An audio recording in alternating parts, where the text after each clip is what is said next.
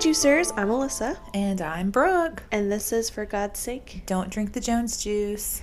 So, welcome back to episode 8. Is it not 9? 8. Is it 8? Pretty sure it's 8. Yep, you're correct. I guess I have them saved wrong in my fucking computer because I have it saved right. Yep, okay, we're good. Sweet. So, today is supposed to be the recording of episode 8 and listener juice. But, somehow or another, everything that we've ever created for this podcast was deleted off of, Gone forever. Yeah, gone forever, off this computer. So, we're going to be a week behind with listener juice.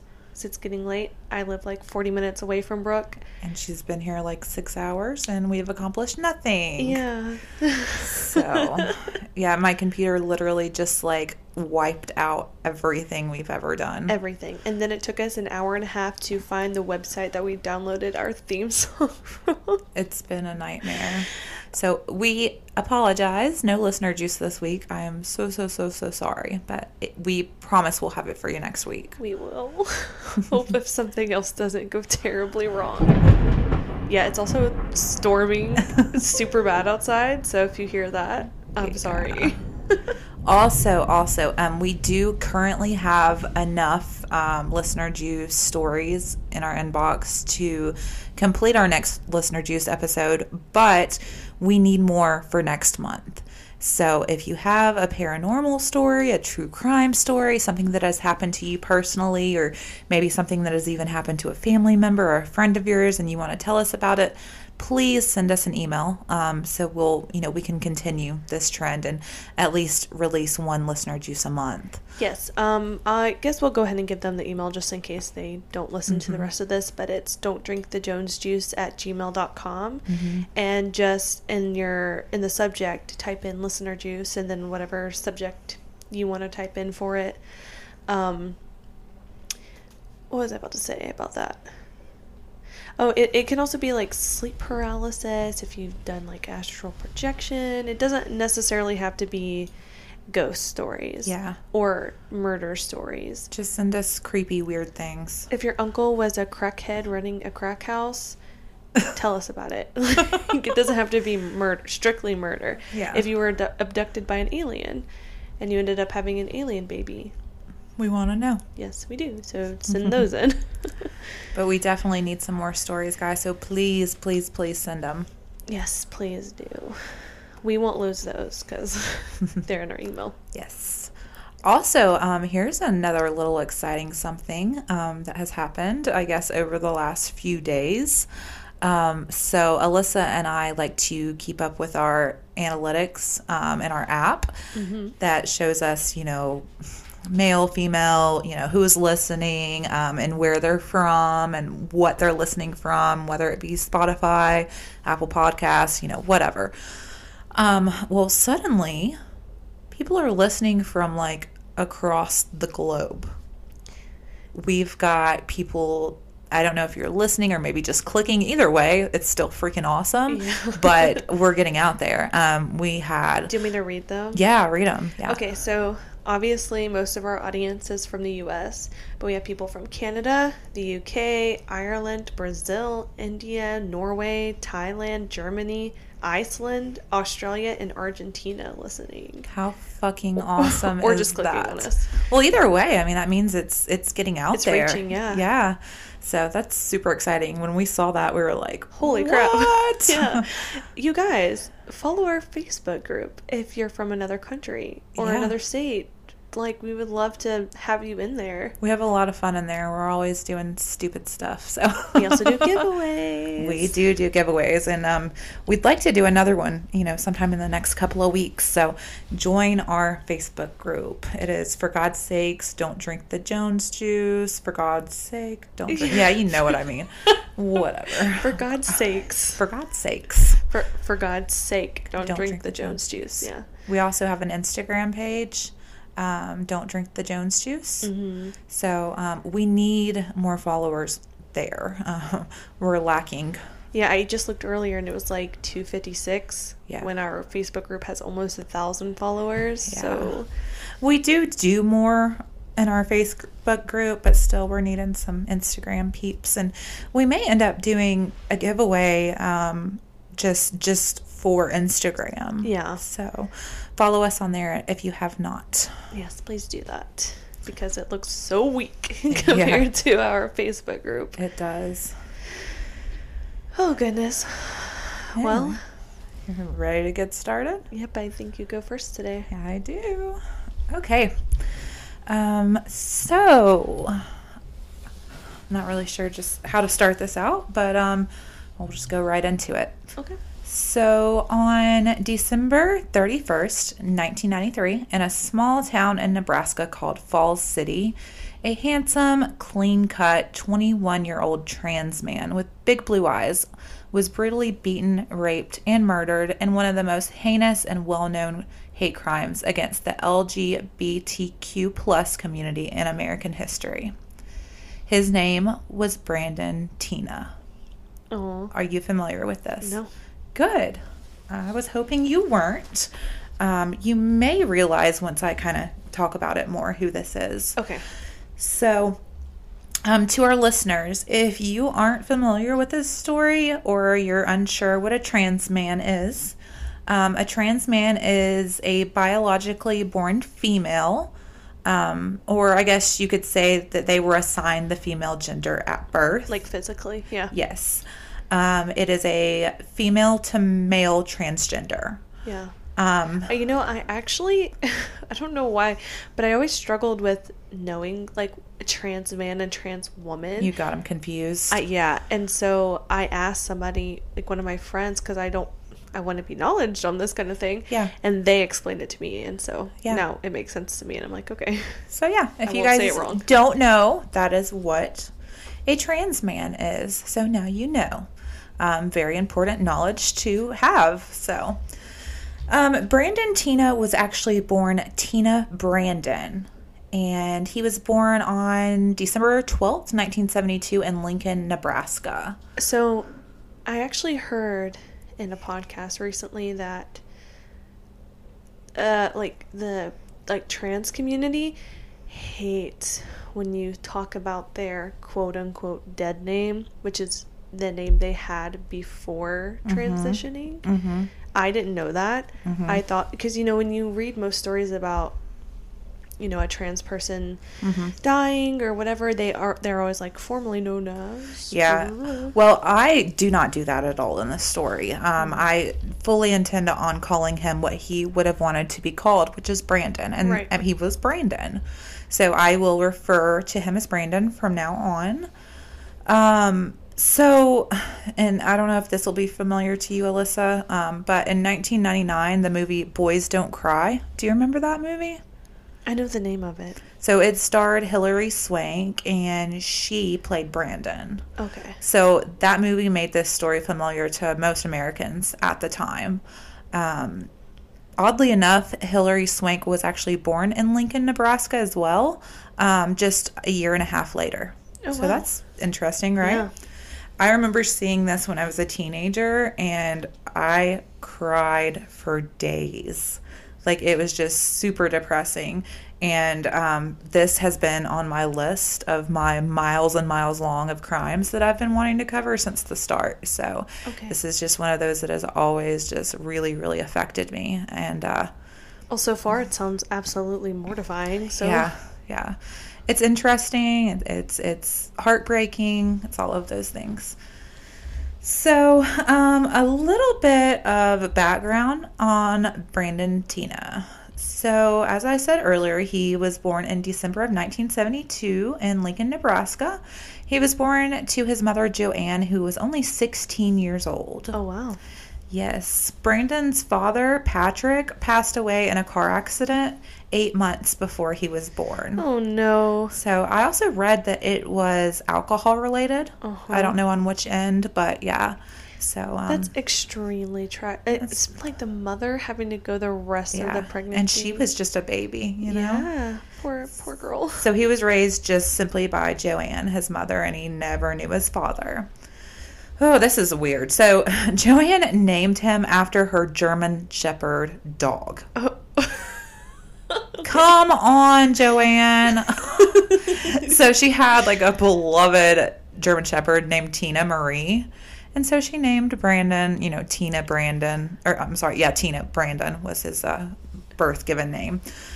Named him Tina, but Tina was spelled Teena, while the dog was Tina Marie. Ansley's boyfriend, Francis's dad, had a cat named Francis. So No. I don't think they named her after the cat. That is so odd. Like, I can't imagine, like, Emery. Okay, so I have a lab pit mix that is my absolute heart. He's an 11-year-old, and I adopted him probably about 9 years ago, but he is my baby. And I can't imagine having a child and being like, I'm going to name him or her Emery. Like, are you kidding me? Like, you say Emery to the baby and the dog comes running. Right. Like, what? That is bizarre, but whatever.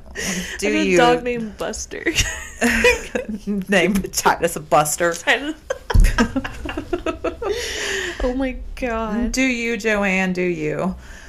So, Brandon had one older sister named Tammy, and she was 3 years older than him. Okay, so let's stop for a minute. Remember, Joanne was 16 when she had Brandon.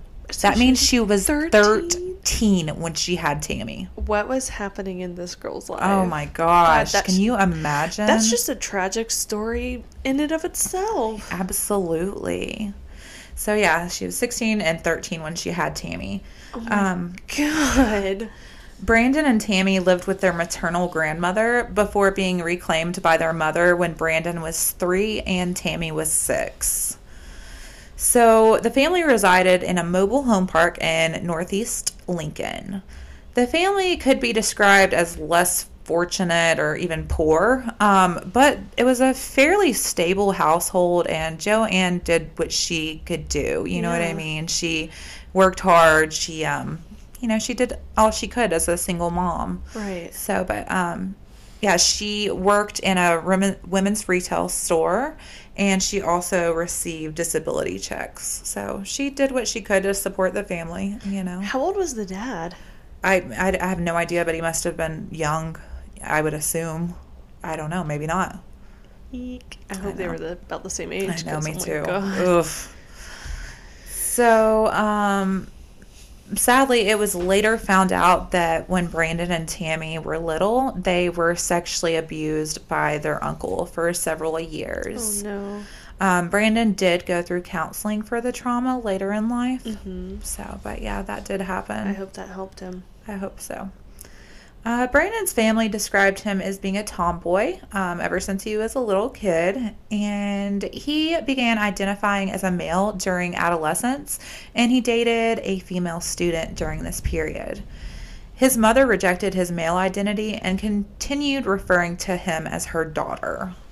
She just was not about it. She's like, this is my daughter. Her name is Tina. I refuse. I'm not calling you Brandon, which I find heartbreaking.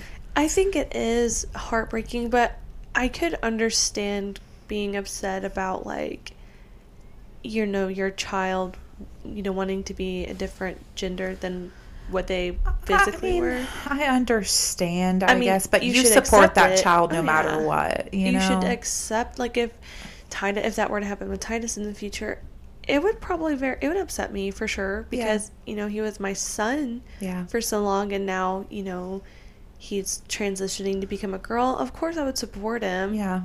But it would be upsetting because it would just be like, I can't explain it. It'd just be so different than, like, I gave birth to a beautiful little boy, and he was always my little boy, and then now he's becoming a girl. I'm sure it would be a hard thing to deal with as a mother. It'd be hard to adapt to, I guess. But you still support that child no matter what, and you don't disrespect them by, no, you're still my daughter. Oh, you know what I mean? That's just definitely awful. don't do that. You just silently be sad about it. Yeah, support that like, child. don't let them know that you're sad about it, Yeah. is what I mean. Exactly. So, Brandon and his sister attended St. Mary's Elementary School, and they went to a Catholic high school in Lincoln. And Brandon was remembered by his classmates as being socially awkward, which is understandable. He's yeah. going through a lot mentally and trying to figure out who he is. And I was socially awkward. I still am I feel socially like we awkward. all were at that age. You know what I mean? I don't know. There's some people who are just born to not be socially awkward. Yeah. I definitely did not get that. Right. So during his second year in high school, Brandon rejected Christianity after he protested to a priest at his high school regarding Christian views on abstinence and homosexuality. He also began to violate the school dress code and started dressing in a much more masculine fashion. So he was constantly getting in trouble for dressing as a boy. So he's just a rebel. He's like, you know Yeah. what? I'm going to do me.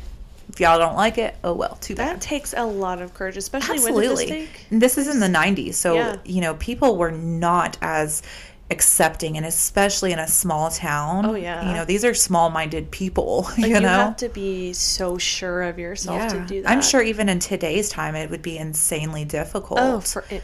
And we're talking, 30 years ago. Yeah. That would have been very hard. Wow, go Brandon. I know, right? He was ahead of his time. For sure. So, in December 1990, Brandon went to a holiday skate park with his friends, and he binded his breast to pass as a boy. He then met a 14-year-old girl named Heather and began regularly dressing as a male. In the months nearing his high school graduation, Brandon became unusually outgoing and was remembered by his classmates as the class clown. I think at that point he felt like he could be himself. Mm-hmm. You know what I mean? Good. Yeah. He began skipping school and failing his classes and ended up being expelled just 3 days before his high school graduation. Not good. Not good. Yeah. But he was just, being him. Get your shit together, Brandon. I know. He enlisted in the Army soon after his 18th birthday, but he failed the written entrance exam by listing his sex as a male. Oh, I know. Poor thing. So, in the summer of 1991, Brandon began his first real relationship with Heather, who I spoke about a little bit ago. Are we going to hate Heather? No. Okay. Heather really doesn't have a whole lot to do with this story. Okay. So, shortly after that, Brandon got a job at a gas station, and he was trying to purchase a trailer for himself and his girlfriend. His mother, however, did not approve of this relationship and convinced her daughter Tammy to follow Brandon and find out whether his relationship with Heather was strictly friendship or a relationship. So, Tammy, yeah. Tammy? Joanne got Tammy. Go back home, Tammy. Yeah, I know, right? Am I going to hate Tammy? No. Okay. So, in January 92, Brandon underwent a psychiatric evaluation, which concluded that he was suffering from a severe sexual identity crisis. That's so fucked up. For years, for all of his life. Sexual identity crisis. Can you imagine that, like, somebody being diagnosed with that nowadays? That would be so unacceptable. Yeah. Like, no, he is trans. Yeah. You know what I mean? It's not a sexual identity crisis. So he was later taken to Lancaster County Crisis Center to ensure that he was not suicidal. That's what these people are thinking back here in the 90s. Like, he must be suicidal. He doesn't know who he is. Right. Yada, yada, yada. So he was released from that center 3 days later, and he began attending therapy sessions, sometimes accompanied by his mother and sister. He really didn't discuss his sexuality during these sessions. I wouldn't either. Yeah, I know, right? I mean, they're making you feel like a freak, you know? They're making you seem like you have something wrong with you. Exactly. Yeah. So, but he did eventually reveal that he had been raped. Oh, no. So the counseling sessions ended. Like by the uncle or by somebody? Correct. Okay. Yeah. So the counseling sessions ended about 2 weeks later. Brandon and Heather eventually broke up, and in 1993, after some legal trouble, he decided to move to Falls City, Nebraska, where he could start over fresh, where no one knew him and he could identify solely as a man. So I think that was a great idea. He's like, yeah. I'm getting away from this small town bullcrap. I'm going somewhere else. Nobody knows my name. Nobody knows my story. I can go and just live my life and be who I want to be. Yeah, it's the best way to do it, I think. Exactly. So he became friends with several of the local residents. He was like super outgoing, you know, at this time. He went from socially awkward as a child, but you know, once he began finding himself, he was very social. He was, you know, very friendly, very you know, the party guy. Everybody loved him, you know. Good for him. Yeah. So he ended up moving into the home of Lisa Lambert, which was a friend of his. And he began dating Lambert's friend, 18-year-old Lana Tisdale. And he became friends with ex-cons John L. Lauder and Marvin Thomas Neeson, who went by Tom. So this was kind of like their little group that they, you know, they always hung out. Lana, Lisa. Lana Lambert? Lana Tisdale and Lisa Lambert. Lisa Lambert sounds familiar. So he moved into Lisa Lambert's home and started dating her friend Lana. Okay. And around the same time became friends with John and Tom. So they were all ex-convicts? Yes, exactly. They were all kind of just a group that always hung together.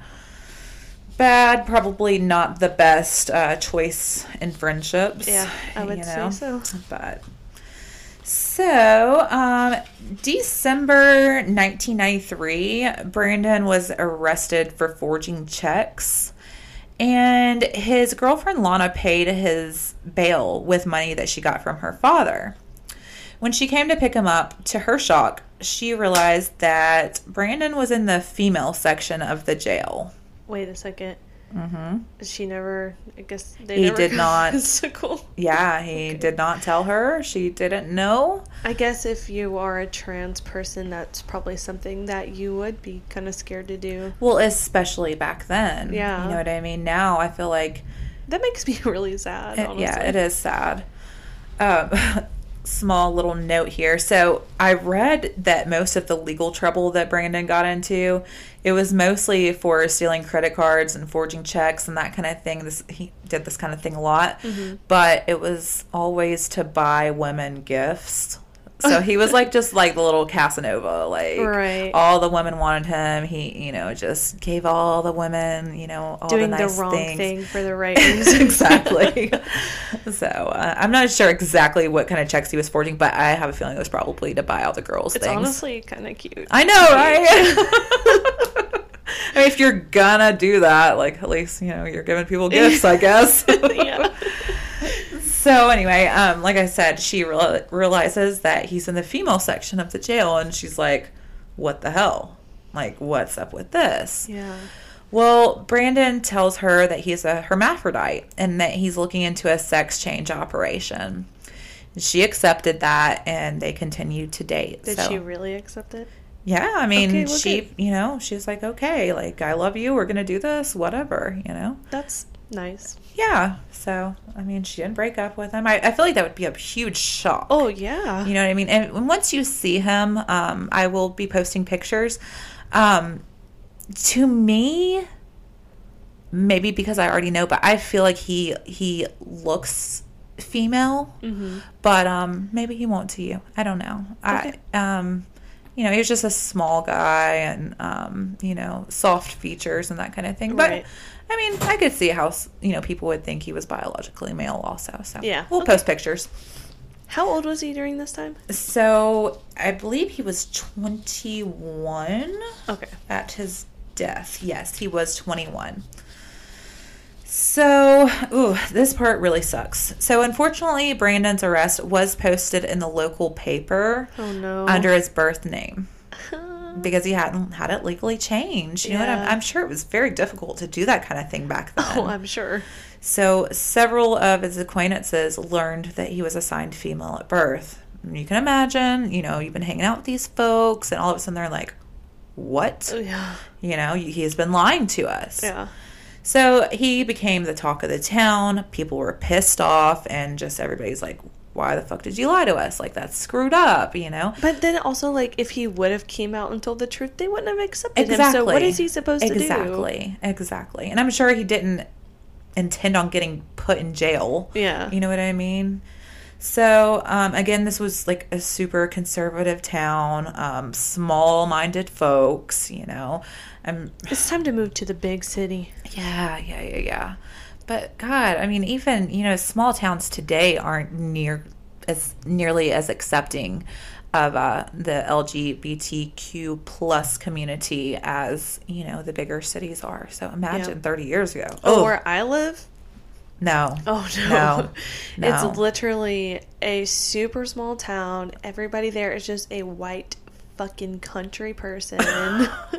I'm sure that kind of thing is not accepted in small towns even today. I'm sure if a trans person walked through my town, everybody would be talking. And they'd be staring, and you know, like, everybody knows everybody. Exactly. In my town, so I can't imagine. I hate that so much. I do too. So also, I don't live there by choice, so don't come at me. Yeah, there just wasn't awareness about this sort of thing in small towns back then, or even today.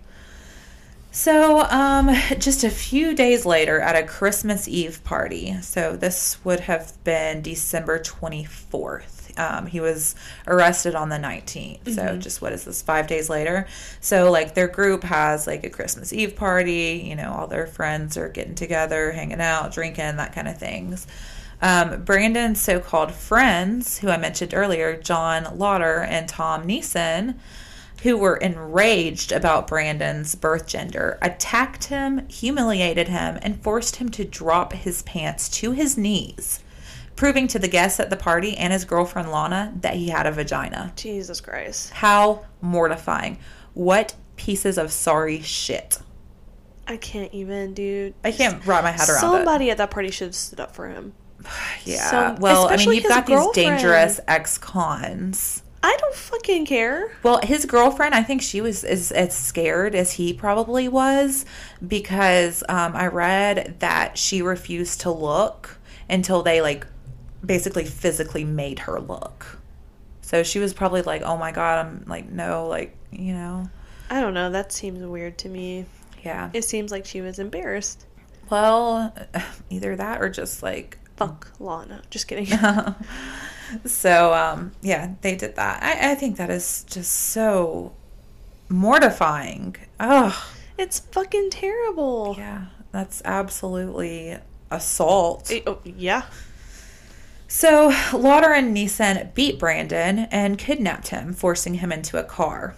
Like, right after that? Yeah. Oh, my God. At this party. Did somebody call 911? Well, let's see. So they drove him to a remote area by a meat packing plant in Richardson County, and then assaulted him and gang raped him. Yeah. Oh my God. Heartbreaking. I don't fucking understand that. Like, these two dudes are enraged that he was biologically a girl, so the, you know, most logical thing to do is fucking rape him? Yeah. Like, what the fuck is that gonna accomplish? Isn't that disgusting? The logic is not fucking there. Just so pissed off, I'm gonna rape you? Like, what? Like, how the fuck are you getting sexually aroused? Yeah. Like, if you're that grossed out by it and angry about it. Then, Jesus. So they then returned to Neeson's home, where they ordered Brandon to take a shower to wash away any DNA evidence. Brandon ended up escaping by climbing out the bathroom window, and he went to Lana's house. It's not where I would have gone. I know. So Lana convinced him to file a police report, even though Neeson and Lauder had warned him not to go to the police or they would, quote, silence him permanently. So Brandon also went to the emergency room where a standard rape kit was assembled, but of course it was later lost. Yeah, like they all are. Of course. Ooh, so Sheriff Charles B. Laux questioned Brandon about the rape, And he seemed especially interested in Brandon's transsexuality, even to the point that Brandon found his questions completely rude and unnecessary and just refused to answer. There is a recording of this questioning on YouTube. I listened to it, and it is absolutely fucking appalling. This sheriff is a disgusting human. What do you say? Some of the things he said, I put this in my notes. He says, "Do you run around with a sock in your pants to make you look like a boy? And the girls that don't know about you, do you kiss them?" There was another thing he said, something about, so when the guys poked you, did blah, blah, blah, blah, blah. He was just crude. When the guys poked you? Poked you. Yeah. What does that mean? Like raped you? Poked you? Yeah, let's describe Poked ya. gang raping as poked ya. Yeah, he was disgusting. Like, the way he worded things, he literally cared more about trying to figure out why Brandon was Brandon than he was about these men assaulting and raping him. So it is awful. You have to listen to the recording on YouTube. Like, it is just sick. Like, the sheriff is just a close-minded redneck piece of shit. I just want to go ahead and say that I don't give a fuck what you believe or what your opinion is on things. Treat people with fucking respect and with dignity. I mean, like, if they raped a child, yeah, whatever, they're a fucking animal. But, like, based on their sexuality, their gender, their fucking race. Well, in today's time, I feel like that sheriff would have been fired real quick. I don't know. Yeah, I don't know. Maybe depending on where. Yeah, depending on where, I'm sure there are still, like, probably where I live. Yeah. Something like that would happen. You guys have to listen to it. Like, it is just, ugh. He's just awful. Just overly sexual.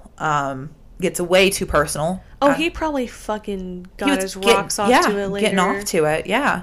It was disgusting. And that's so weird. That goes back to the gang raping stuff. Like, if you are that disgusted by this person, why are you questioning? Yeah, like, why are you getting so invested in it and, like, just being sexual with this person? I don't know, would we be allowed to, like, play the clip? I mean, we played kind of. Yeah, that's true. Hitchhiker. I mean, I think you need to, like, hear it to understand. It makes me want to vomit. Plug it in here? I think maybe we should, so they can kind of hear what the kind of thing that Brandon went through, you know? We can plug it in right now. Tom held your arms. Which way was he standing? Beside you, behind you, or what? How'd he hold you? Arms up. And then he took and John undone your pants, right? He pulled your pants down how far? Past your knees. How far did he pull your underpants down? And what'd you have in your underpants? Nothing in your underpants?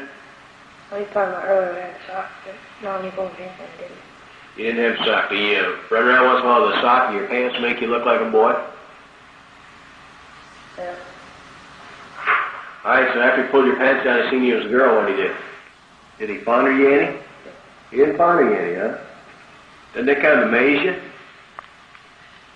After he pulled your pants down and been wanting to take you to bed and you told him no, that you was a boy and he couldn't do that, doesn't that kind of get your attention somehow that he would have put his hands in your pants and played with you a little bit? Huh? I don't know why he did. I can't believe that if he pulled your pants down and you're a female that he didn't stick his hands in you. Or his finger in you. He didn't. I can't believe he didn't. Tom looked at me and he goes, John, I need to talk to you. I said, okay, walk in the bathroom. Walked in the bathroom and John turned around and held the door and Tom hit me once. I fell in the tub. Stood back up and hit me again. John fell on the floor and kicked me in the ribs 100 times. Stuck in my back. And he picked me up in my coat, carried me out to the car. I got in the back seat just when I knew something was going to happen. I asked him why. I did beg with him. I did plead. Tom told me he goes, you need to make it easy and make it hard. And he goes, after he said that, he said, you need to beat the shit out of me and have it happen anyway. Have what happened? So when they got ready to poke you, How was you positioned in the back seat? On my back. You was on your back. And what did they try to start you in the first half? I was on. They tried sticking your vagina, and you say you never had sex before, is that correct? Right. And which one tried doing this first? Tom. And Tom couldn't get it in you? Huh? He said he couldn't, but or He said he couldn't get you. he couldn't get it in. Well, I know it hurt. I don't tell the difference. Whatever he's doing. First one was Tom, is that correct? Yes, sir. Then Tom got out, and what did he do? Got in the passenger seat, but Then what happened? John got out of the driver's side and walked around to the passenger side to the back seat. And then when John got in the back seat, what did he do? He did everything that Tom did. Alright. After he got his pants down, he got a spread of you, or had you spread out, and he got a spread of you then what happened? Clean his face. Got out of the car and got back to the other side. Well, let's back up here for a second. First of all, you didn't say anything about him getting it up. Did he have a hard on when he got back there, or what? I don't know. I didn't look. He didn't look. Did he take a little time working it up, or what? Did you work it up for him? No, I didn't. You didn't work it up for him. No. Then do you think he had it worked up on his own, or what? I guess so. I don't know. And you've never had any sex before? No. How old are you? 21. And if you're 21, you think he'd have trouble getting it Nobody in? will hear about this. Right. Oh, yeah. Got out of the car. Walked to the bag. That's when everybody attacked me again. Never hit me in the face this time. Finally, he just hit me in the gut. In the back. I think he hit me about 3 times in the rest of the time. And then, and we got shot Tom goes, we're done. Get in the car. So I just sit back in the front seat with him. Because we're still friends. And what did you say? Yeah. I got back. I'll say. Went to Tom's house. Did they do it one time to you, and then the other guy do one time and quit? Or did one guy do it, then the other guy do it, and then the other guy come back and do it again, and the other guy come back and do it again? We each did it once. They each did it once. You want to file charges against these guys? Yeah. You want to sign a complaint against them? Yeah. Will you testify in court against them? Yes, sir. Why do you run around with girls instead of guys, being you're a girl yourself? Why do you make girls think you're a guy? I don't know if I said it. You haven't the slightest idea. You go around kissing other girls? Well, I don't know about it. The girls that don't know about you think you're a guy. Do you kiss them? I did one way. What did I tell you what happened last night? Because I'm trying to get some answers so I know exactly what's going on. Now, you want to answer that question for me or not? I'll see what I have to. Huh? I'll see what I have to. The only thing is, if it goes to court, that question's going to come up in court. And I'm going to want an answer for it before it goes to court. See what I'm saying? Because I have a sexual identity crisis. You're what? I have a sexual identity crisis. Okay. We good? Yep. So, of course, Neeson and Lauder found out that they had been reported, so they began to search for Brandon. They did not find him initially, and 3 days later, the police questioned them. The sheriff, same Sheriff Lokes, declined to have them arrested due to, quote, lack of evidence. They're literally searching for them. Mm-hmm. I'm pretty sure if Lana would have said something, Yep. like, yeah, they made him pull his pants down to expose his genitals in front of everybody, and then they beat him and fucking raped him, they would have to do something. Yes. Mm-hmm. But let's not question the friends because we don't give a fuck about this person. Yeah. So this sheriff refused to arrest the men who had committed this horrifying crime because, and I quote, "What kind of person was she? The first few times we arrested her, she was putting herself off as a guy. Because she's a guy. What else Because do you he's want? a guy. Yeah. Yeah, So, Sheriff, all I gotta say is you have all the blood on your hands, bud. for real. Ugh. Disgusting.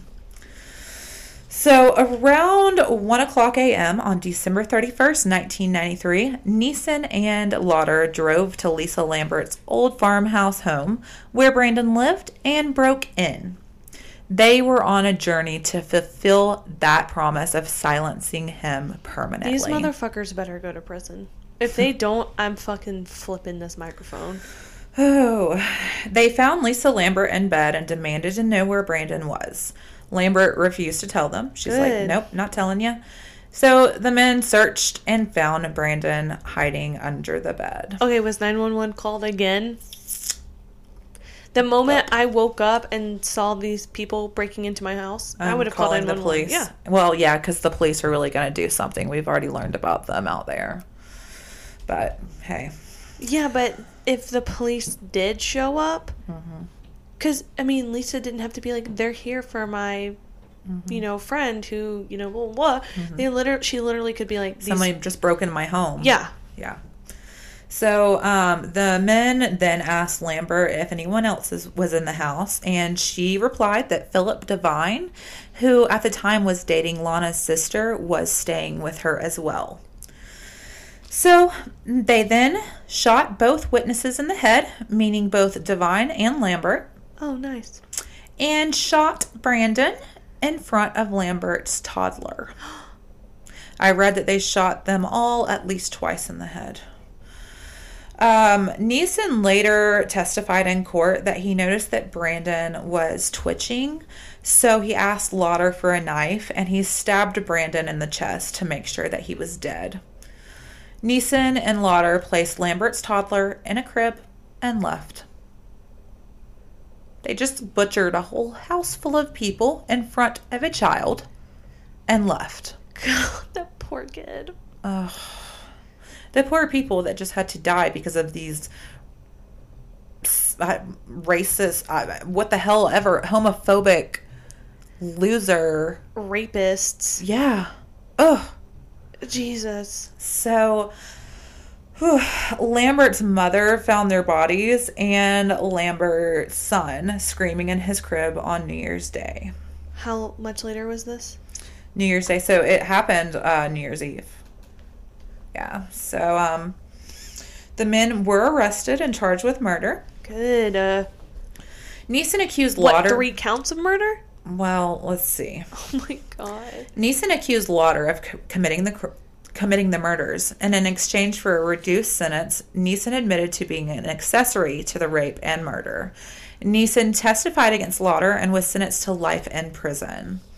Lauder denied Neeson's testimony, and his testimony was discredited. The jury found Lauder guilty of murder, and he received the death penalty. Good. Lauder and Neeson both appealed their convictions, and in September 2007, Neeson recanted his testimony against Lauder. He claimed that he was the only one to shoot Tina, and Tina, when I say Tina, that's Brandon's last name, and that Lauder had not committed the murders. In 2009, Lauder's appeal using Neeson's new testimony to assert a claim of innocence was rejected by the Nebraska Supreme Court, which held that since even after Neeson's revised testimony, both Lauder and Neeson were involved in the murder, the specific identity of the shooter was legally irrelevant. Good. Yes, I agree 100%. They did something fucking right. Mm-hmm. In August 2001, a 3-judge panel of rejected John Lauder's appeal in a split decision. Then on January 22nd, 2018, Lauder was denied a 3rd appeal by the U.S. Supreme Court.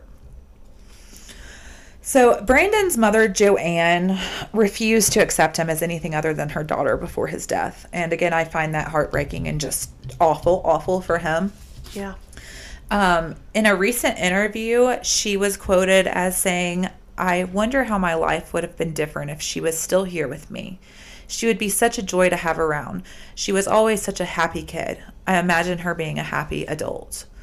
And if happy meant Tina living as a man, that would be fine, she said. Joanne did sue the sheriff for not offering Brandon protective custody when he reported the rape, and for the 2 killers' death threats.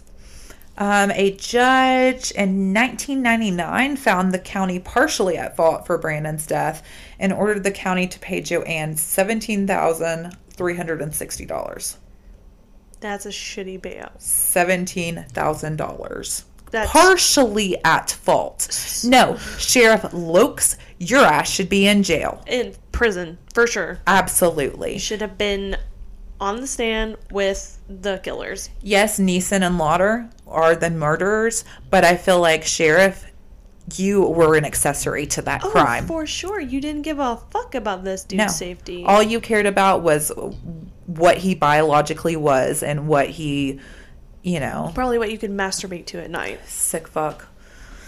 So, Brandon Tina is buried in Lincoln Memorial Cemetery in Lincoln, Nebraska, and his headstone is inscribed with his birth name, Tina Brandon, and the quote, daughter, sister, and friend. Hate it. Hate. Hate to hear that. Hate.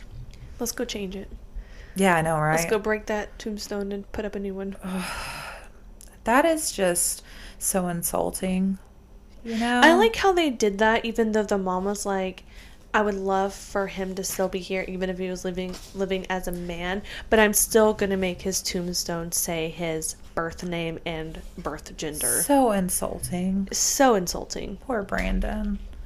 He had it rough, man. And that was probably one of, like I said, probably one of the most well-known hate crimes, in the 90s. It was a big deal. I think that might have kind of opened the minds of some people. I hope so, yeah. So, and sadly, this kind of thing is still happening to this day. Yeah.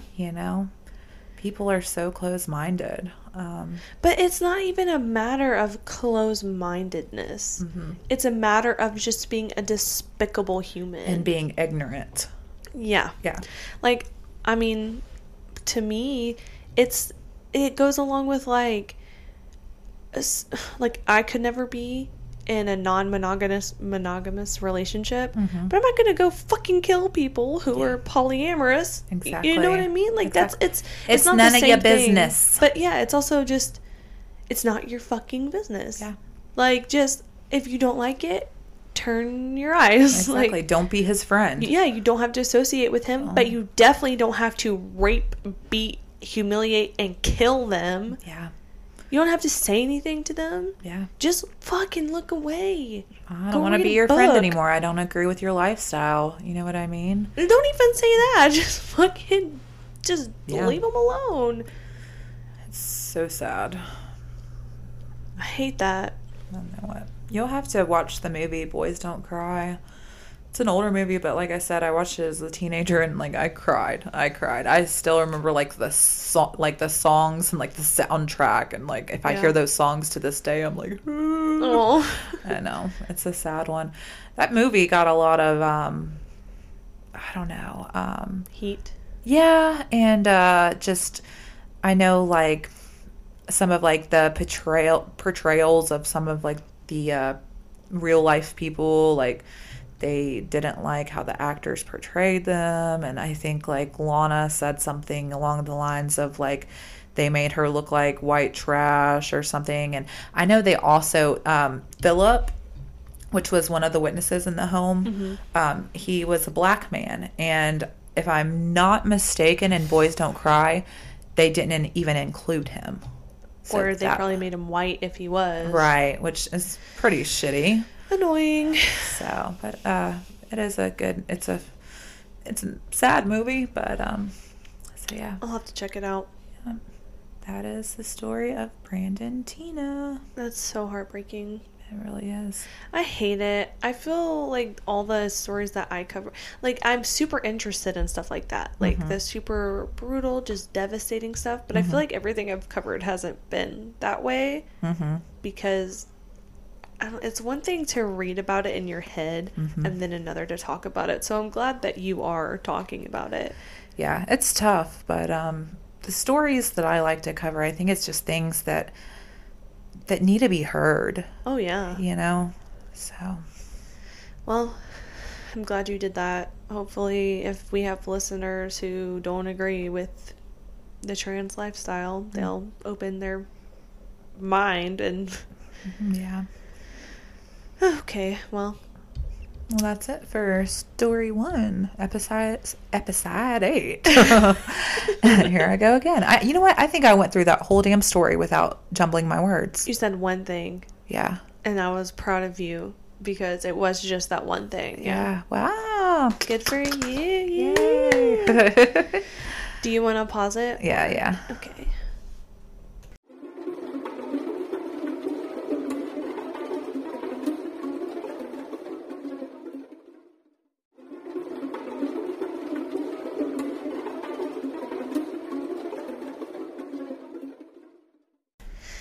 All right, and we're back.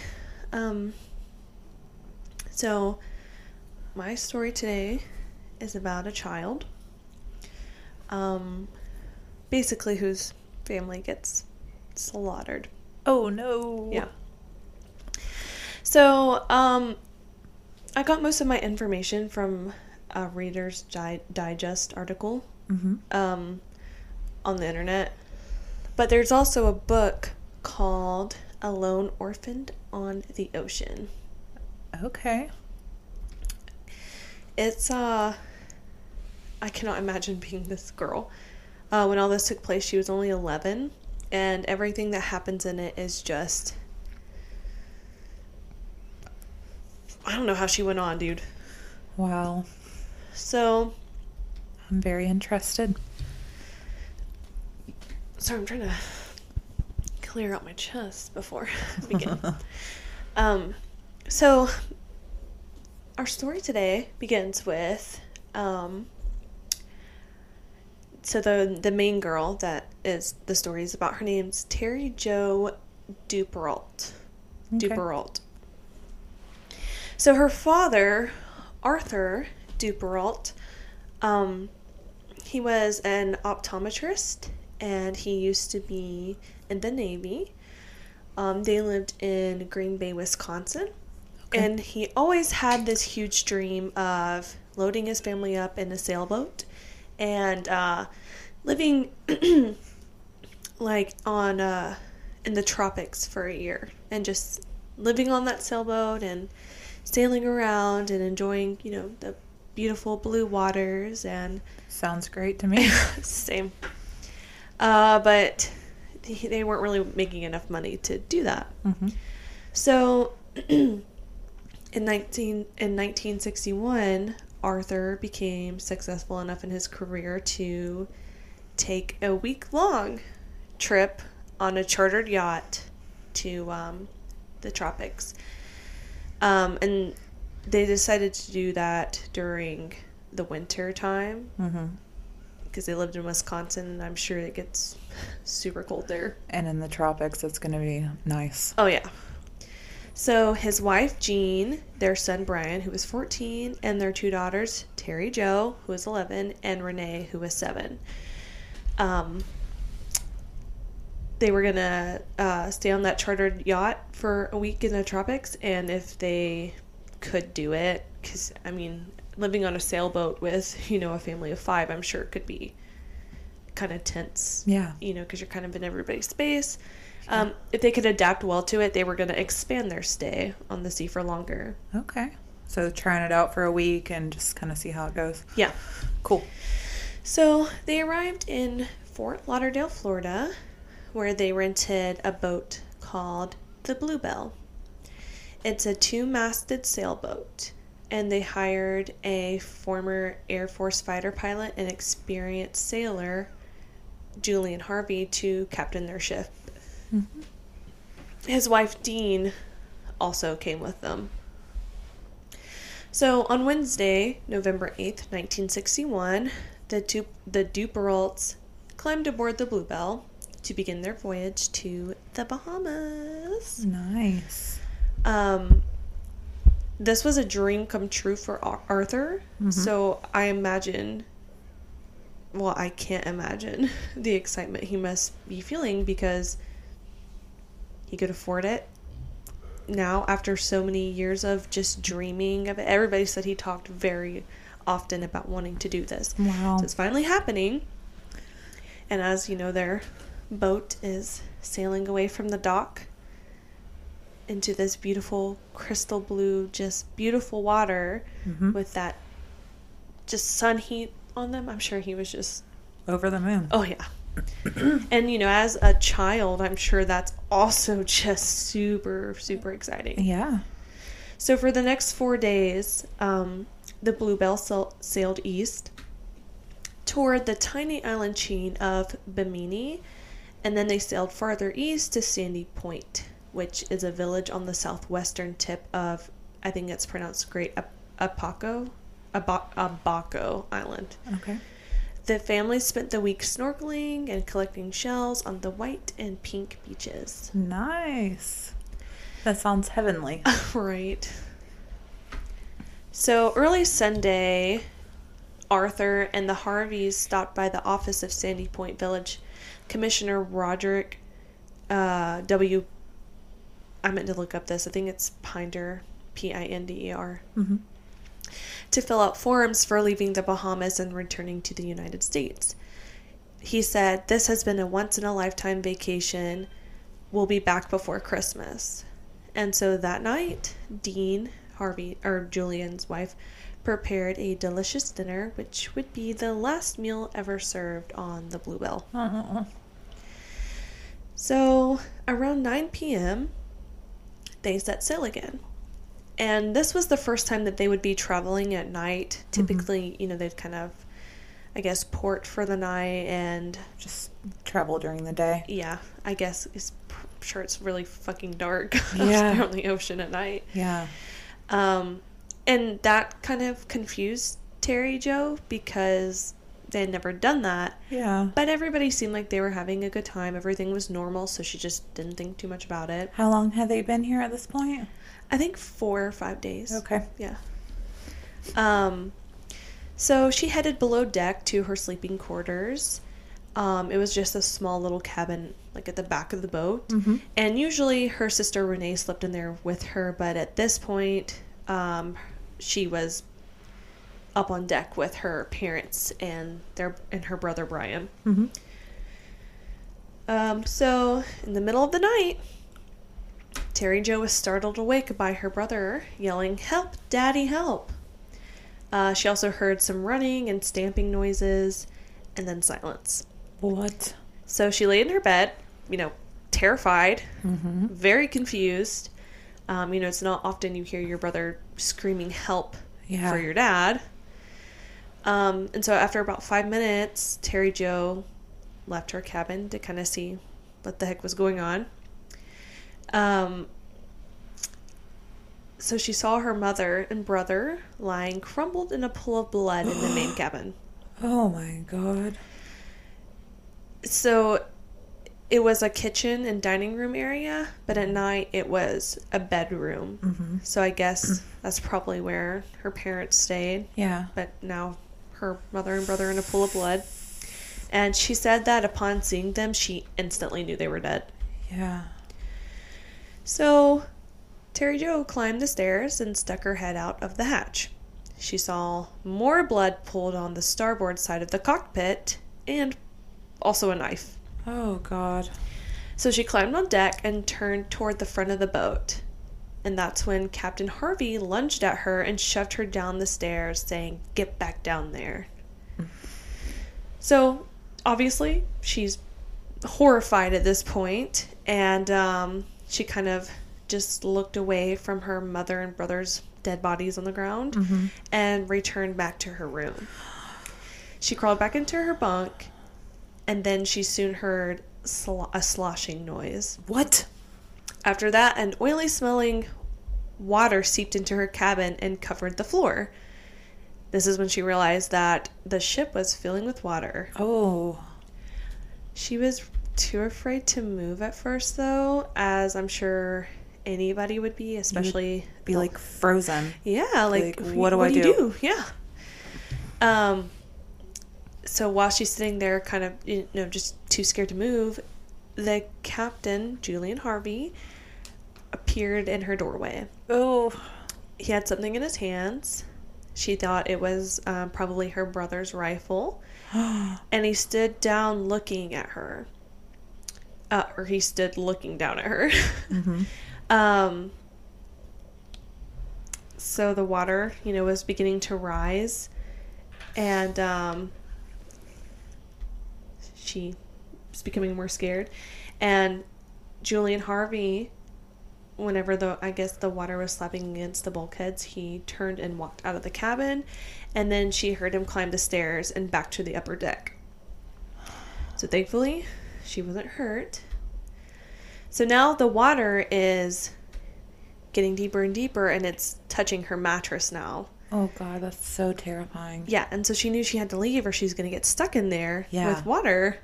So she waded through waist deep of water to the stairs. She climbed to the top of the stairs again. She saw the ship's dinghy and rubber life raft were floating beside the boat on the port side. So she called out, "Is the ship sinking?" Mm-hmm. And Harvey replied, "Yes." And he came up behind her. He pushed the line to the dinghy into her hands, told her to hold it. And then Terry was so scared and shocked at what was happening that she let the line slip through her fingers, which honestly is probably her saving grace. Mm-hmm. So the dinghy slowly drifted away from the sinking Bluebell. And that's when Harvey jumped overboard to catch it. And Terry Jo, she watched him swim after the dinghy, and then he just disappeared. Didn't come back up, huh? Nope. Good.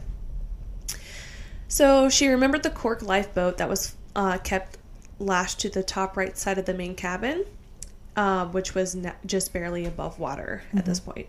She scrambled to the small float and quickly untied it. Just as the float came free, the boat deck sank beneath her feet into the ocean. So half crawling, half swimming, she pushed the float into the open water. Yeah. As she climbed onto the float, one of its lines snagged on the sinking ship. Oh my gosh. So for a moment, Terry Jo and the float were pulled underwater as the Bluebell sunk. How scary. Yeah. This poor baby. I know. Thankfully, the line came free, and the float with Terry on it, or Terry Jo, just popped back up to the surface. Mm-hmm. So she just kind of huddled low on the float because she was scared that, Julian Harvey is lurking in the dark water waiting for her to get down there. Oh my God. Yeah. So obviously, because the ship started sinking really fast, and she's also 11. Yeah. She didn't have any food. She didn't have any course. water. She only had a thin blouse on and pink pants. I mean, honestly, even an adult who is going to think like, oh God, I need to grab food and water, Yeah. You're just panicking and doing what you can. You forget all reasoning. Okay, I need to know where everybody else was. We don't know. No, they weren't in a pool of blood. They were obviously dead, I'm assuming already, right? Yeah, well, she saw just her mother And her brother. in the pool of blood, and then, when she went up, she saw another pool of blood, But she didn't see a person. Yeah. Okay, so, and you said that Harvey, or Julian Harvey, had his wife there also? Mm-hmm. So, just Julian went insane and killed everybody? We'll get to that later on. Okay. It's unknown, but there is a theory about what happened. So, just wearing a blouse and pink pants, she had nothing to protect her from the cold of the night or the blazing sun in the day. Oh. So the moon had set, and clouds, kind of blocked out the stars. Mm-hmm. So she had no light. Oh, that's so terrifying. Imagine being in the middle of the ocean At 11 years old. on a cork float. Okay, a cork float with no light whatsoever. You probably couldn't even see your hands right in front of your face. And your family's dead. Yeah, and there's waves all around you. Who knows what kind of fish are lurking in the water? That is like my biggest nightmare. Yes, mine too. So, waves were crashing against her, and she had no idea when they were going to hit her because it was so dark. So she was constantly being hit by all these waves. She didn't know where they were going to come from, when they were going to hit next. And probably holding on for dear life. Yeah, and then she's getting water in her eyes, and it's getting in her mouth. It's stinging. She's in pain. She's cold. She's scared. It's a nightmare. So then it started raining. Oh, God. And she began to shiver uncontrollably because she's so cold. Yeah. She doesn't have a blanket. She doesn't have a jacket. She's just a thin blouse. Wet clothes. Yeah, thin wet blouse and thin wet pants. But then she kind of thought to herself, like, while all this is happening to her, her one thought is, where is my father? Yeah. She had no idea where her father was. I mean, she knew that he was dead. Yeah. She didn't see him. Yeah. Where is he? Yeah. What happened to him? Well, yeah. So the next morning, which was a Monday, the sun came up and it warmed her up, but then she realized that she's going to be exposed to direct sunlight All day long. Nothing to shield her from it, nothing to protect her skin from sunburn. And as the day progressed, the temperature quickly rose to 85 degrees and the sun began to scorch her. Well, yeah. On top of that, the flimsy float was beginning to disintegrate, exposing her legs and feet to the sharp teeth of parrotfish. Ooh, what is that? I don't know. But Something it sounds scary. bad. Yeah, I mean, And they're teeth. biting her feet. Yep. Oh my God. So, as the day drug on, she's getting thirstier and thirstier. She's horrified. She's, getting burnt by the sun. She just lost her family, so I'm sure she's thinking about that. And also thinking about, you're on the ocean all day by yourself with nothing to do. The only thing you're going to think about is your family just being slaughtered. Yeah.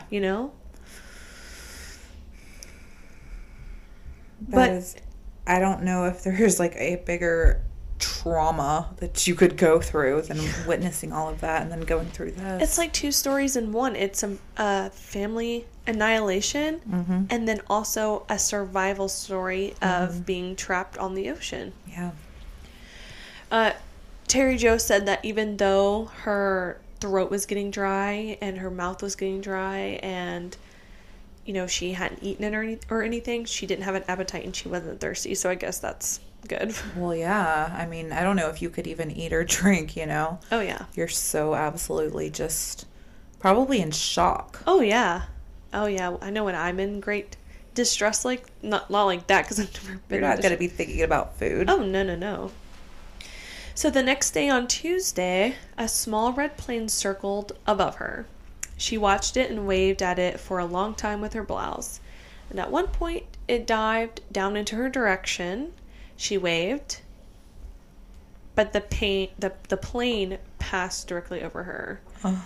She said it was close enough that she could see the details of its underside, but at an angle that made it impossible for the pilots to see her. Oh. Yeah. Like, there goes... All hope. Yeah. And to see that, I feel, in the middle of the ocean, that's a miracle. Yeah. And then after that happens, you think there's no way something like that's going to happen again. Yeah. Right.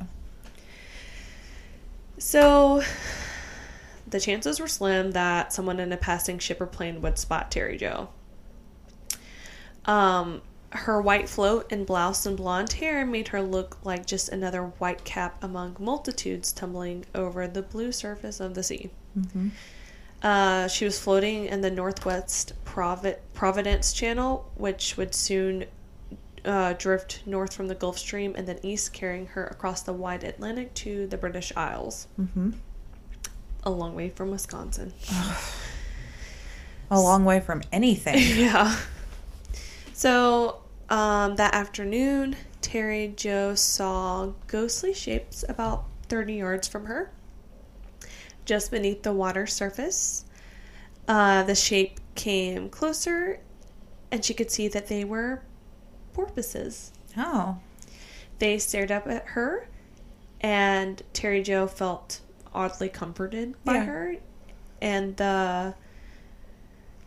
they stayed with her for a long time. They just... Aww. Yeah.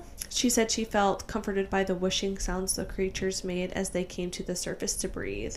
And she said a little prayer of thanks to God for sending them. Yeah. I think at that point you're just so happy to see any kind of life. Oh, yeah. You know? And plus, like, you know, they're not dangerous. Yeah. So I'm sure she felt like where they were, she was also going to be safe. Yeah. You know? Mm-hmm. So during the late afternoon, the sun broke, you know, through the clouds, and it's scorching her. She splashed some water on her to, you know... Cool off. Yeah. The sun dropped and finally sank below the horizon after just being scorched all day long. And then Tuesday night, you know, brought back the darkness with the clouds covering the stars, and just, you know, the beating waves against her, you know, disintegrating float and herself. So terrifying. She's lucky a storm didn't happen, you know? Oh my gosh. But she said that the sun going down and the night sky coming into view gave relief to her body, because, I mean, just so many hours of being exposed to the sun. Yeah. So that night, she dreamed that she was in the cockpit of an airliner coming in for a landing. She saw the long, straight, converging lines of iridescent landing lights standing out with surreal brilliance against a fathomless flowing blackness. In her dream, she saw her father seated peacefully with a glass of red wine, and although she had never tasted wine, it looked refreshing, just what she needed to quench her thirst. And she heard his voice call out to her, "Come on, Terry Jo, we're leaving." Oh. That's so sad. Yeah. She seemed like she really loved her dad. Yeah. So now it's Wednesday. It got very hot very quickly. The glare of the sun caused her dry eyes severe pain. All her muscles ached. Her skin burned through her blouse and pants. Her lips were rough and swollen. For most of the time, Terry Jo had to balance on the edge of the float because much of its rope webbing had broken away. So she's balancing now. God. She started hallucinating more, imagining a tiny desert island complete with a solitary palm tree. She tried paddling towards it, but it disappeared. And then she fell unconscious. Oh, no. She's also lucky she didn't fall off into the ocean. I know. What do you do then? Drown. Yeah, you just die. Ugh. You just die. So, on Thursday, when the sun rose, she did not feel its burning rays. She was in a deep sleep close to the threshold of death. Walls of water came at her one after another. Her raft was lifted to the tops of these steep cliffs, then lowered into dark valleys. So she just getting on top of the wave, going down. There's another wave coming, brings her up. Just continuously. Over. So horrifying. And she was unconscious. How in the world did she not fall off? I have no idea. I mean, I'm just imagining when I'm at the beach and the waves, I mean, I've literally been like tumbled, you know what I mean? Like, and lost rafts and boogie boards. And Yeah. I mean, it will knock your freaking bathing suit off and knock things out of your hand. I don't know how in the world she held on like that. I don't know either. Especially being unconscious, just laying And there. being so small. Yeah. Gosh. Maybe that was her advantage, was that she was so small. Maybe. So on the fourth day, alone on the raft, she woke up and she saw a huge shadow looming before her, and she described it as like a great beast. It rumbled so deep that she could feel its pounding rhythm in her chest. As she watched, it seemed to like turn what the heck?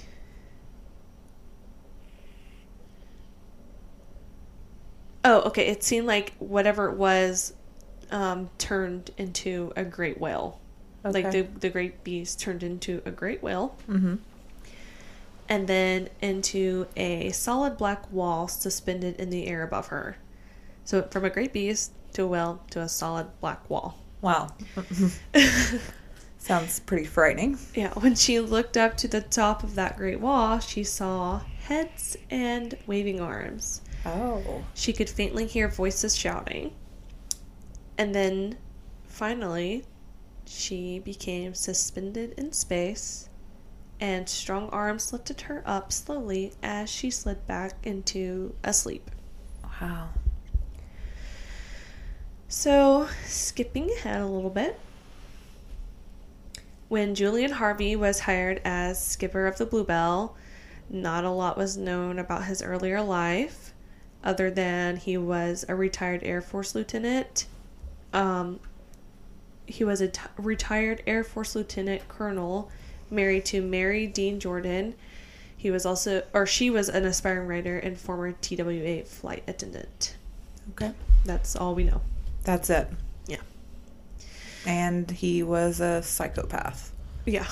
So. And I want to know, so we don't know if was the woman involved or did he just kill her? I'll tell you. Okay. So,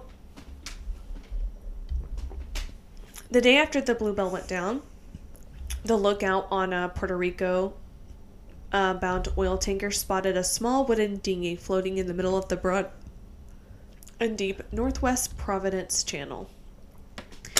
When the captain pulled the tanker closer, Harvey yelled, "My name is Julian Harvey. I am master of the Bluebell." No. He lived? Yeah. Bastard. I know. So, after he was rescued, Harvey told the Coast Guard in Miami that he was the sole survivor of a grave accident. In the middle of the previous night. He assumed she died. Yeah. Wow. He reported a sudden squall, which is like a sudden sharp increase of wind speed, that damaged the sailboat. His wife, Dean, and the Duperalts were injured when the mast's ringing collapsed. And then he said that gas lines in the engine room ruptured and the ship caught fire as it slowly sank. Huh. Yeah. Harvey said that he had managed to launch the dinghy and raft and dive overboard, but everyone else was trapped inside. Yeah. Convenient, huh? That's until Terry Lynn comes along and tells her side. Terry Joe, but yeah. Terry Joe. Sorry. My bad. So, a few days later, while he was staying at the Sandman Hotel, Harvey heard that Terry Joe had survived. Uh-oh. The very next day, a maid at the hotel noticed blood on the sheets in Harvey's room. And when she couldn't open the bathroom door, her manager... He killed himself. Yeah. Her manager called the police, and they forced the door open, and lo and behold, Julian Harvey had fucking killed himself. Of course he did. Because he knew Terry Joe was gonna... Tell on his ass. Yeah, exactly. Oh, he thought he was gonna get away with this. Yeah, he really did. He didn't think there was any way that this 11-year-old girl was gonna survive. But guess what, Julian Harvey? Yeah. Oh. So... Why do these cowards just kill themselves? You know? Because they're cowards. Yeah. Because they would rather kill themselves than face the consequences of what they did. Mm-hmm. So after Terry Joe was pulled from the ocean by an officer of the Greek freighter called Captain Theo, she was taken by helicopter to a Miami hospital. After a week of her rescue, officials questioned Terry Jo in her hospital bed. And as we all know, her story was vastly different from Julian Harvey's. And so they just knew that Harvey was lying, but I guess it didn't matter now because he's fucking dead. Right. So she said that her father, mother, brother, and younger sister, along with Dean Harvey, had been murdered aboard the Bluebell by Julian Harvey. The police suspect that Harvey killed his wife to collect money from her life insurance. But as one theory suggests, that Arthur caught Harvey in the act, which made him murder his whole family. Yeah. Right. But obviously they don't know because he's dead. And then Terry Jo wasn't there to see what happened. She didn't even see a single murder. She just saw dead family members. I wonder if it could have been like, he was only planning on killing his wife. You know what I mean? Yeah. Like, did he go out there thinking he was going to kill everybody, or was it just... Well, that's the theory. Like, so they hadn't, ever sailed the boat at night. Mm-hmm.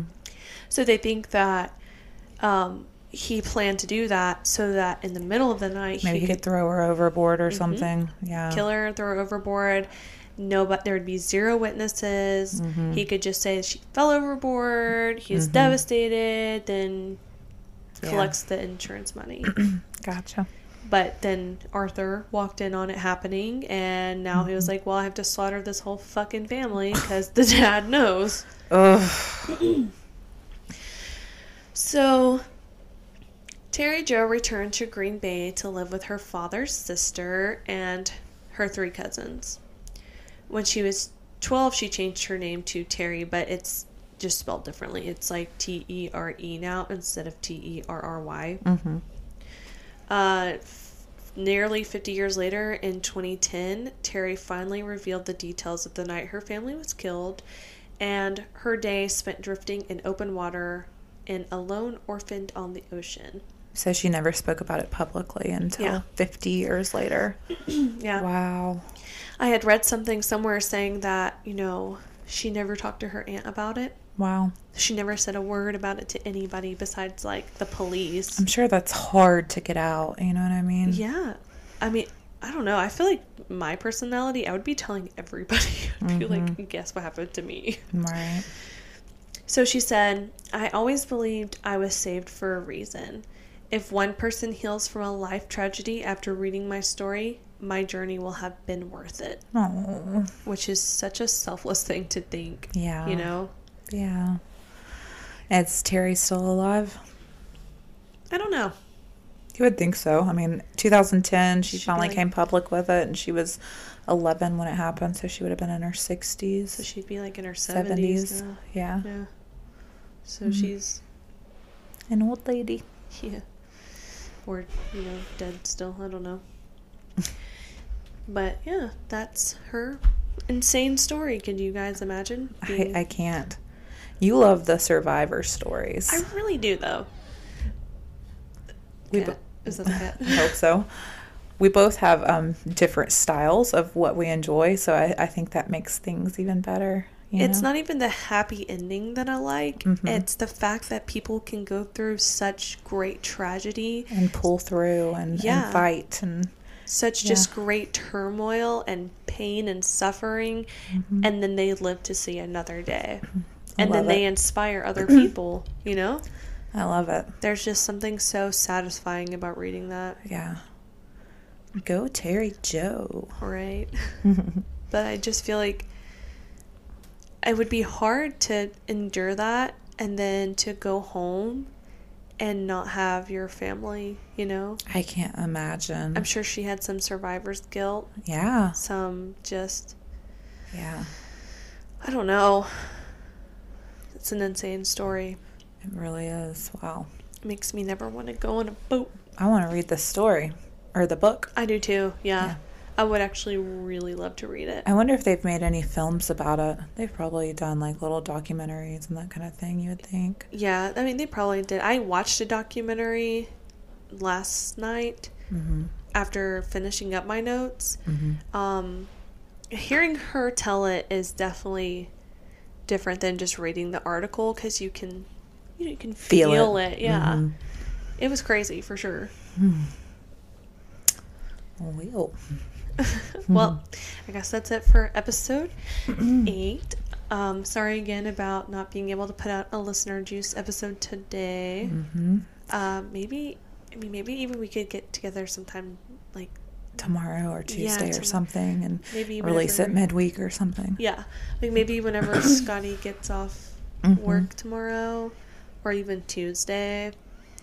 We have also something Alyssa and I have discussed, and we actually asked you guys on our Facebook group if it was something you would be interested in. But basically, we wanted to know if you guys would be curious if we came out with like a kind of like a surprise episode every now and again, just like a midweek release. And I think everybody was all for it from, the comments. Because I know sometimes waiting a week in between episodes seems like forever.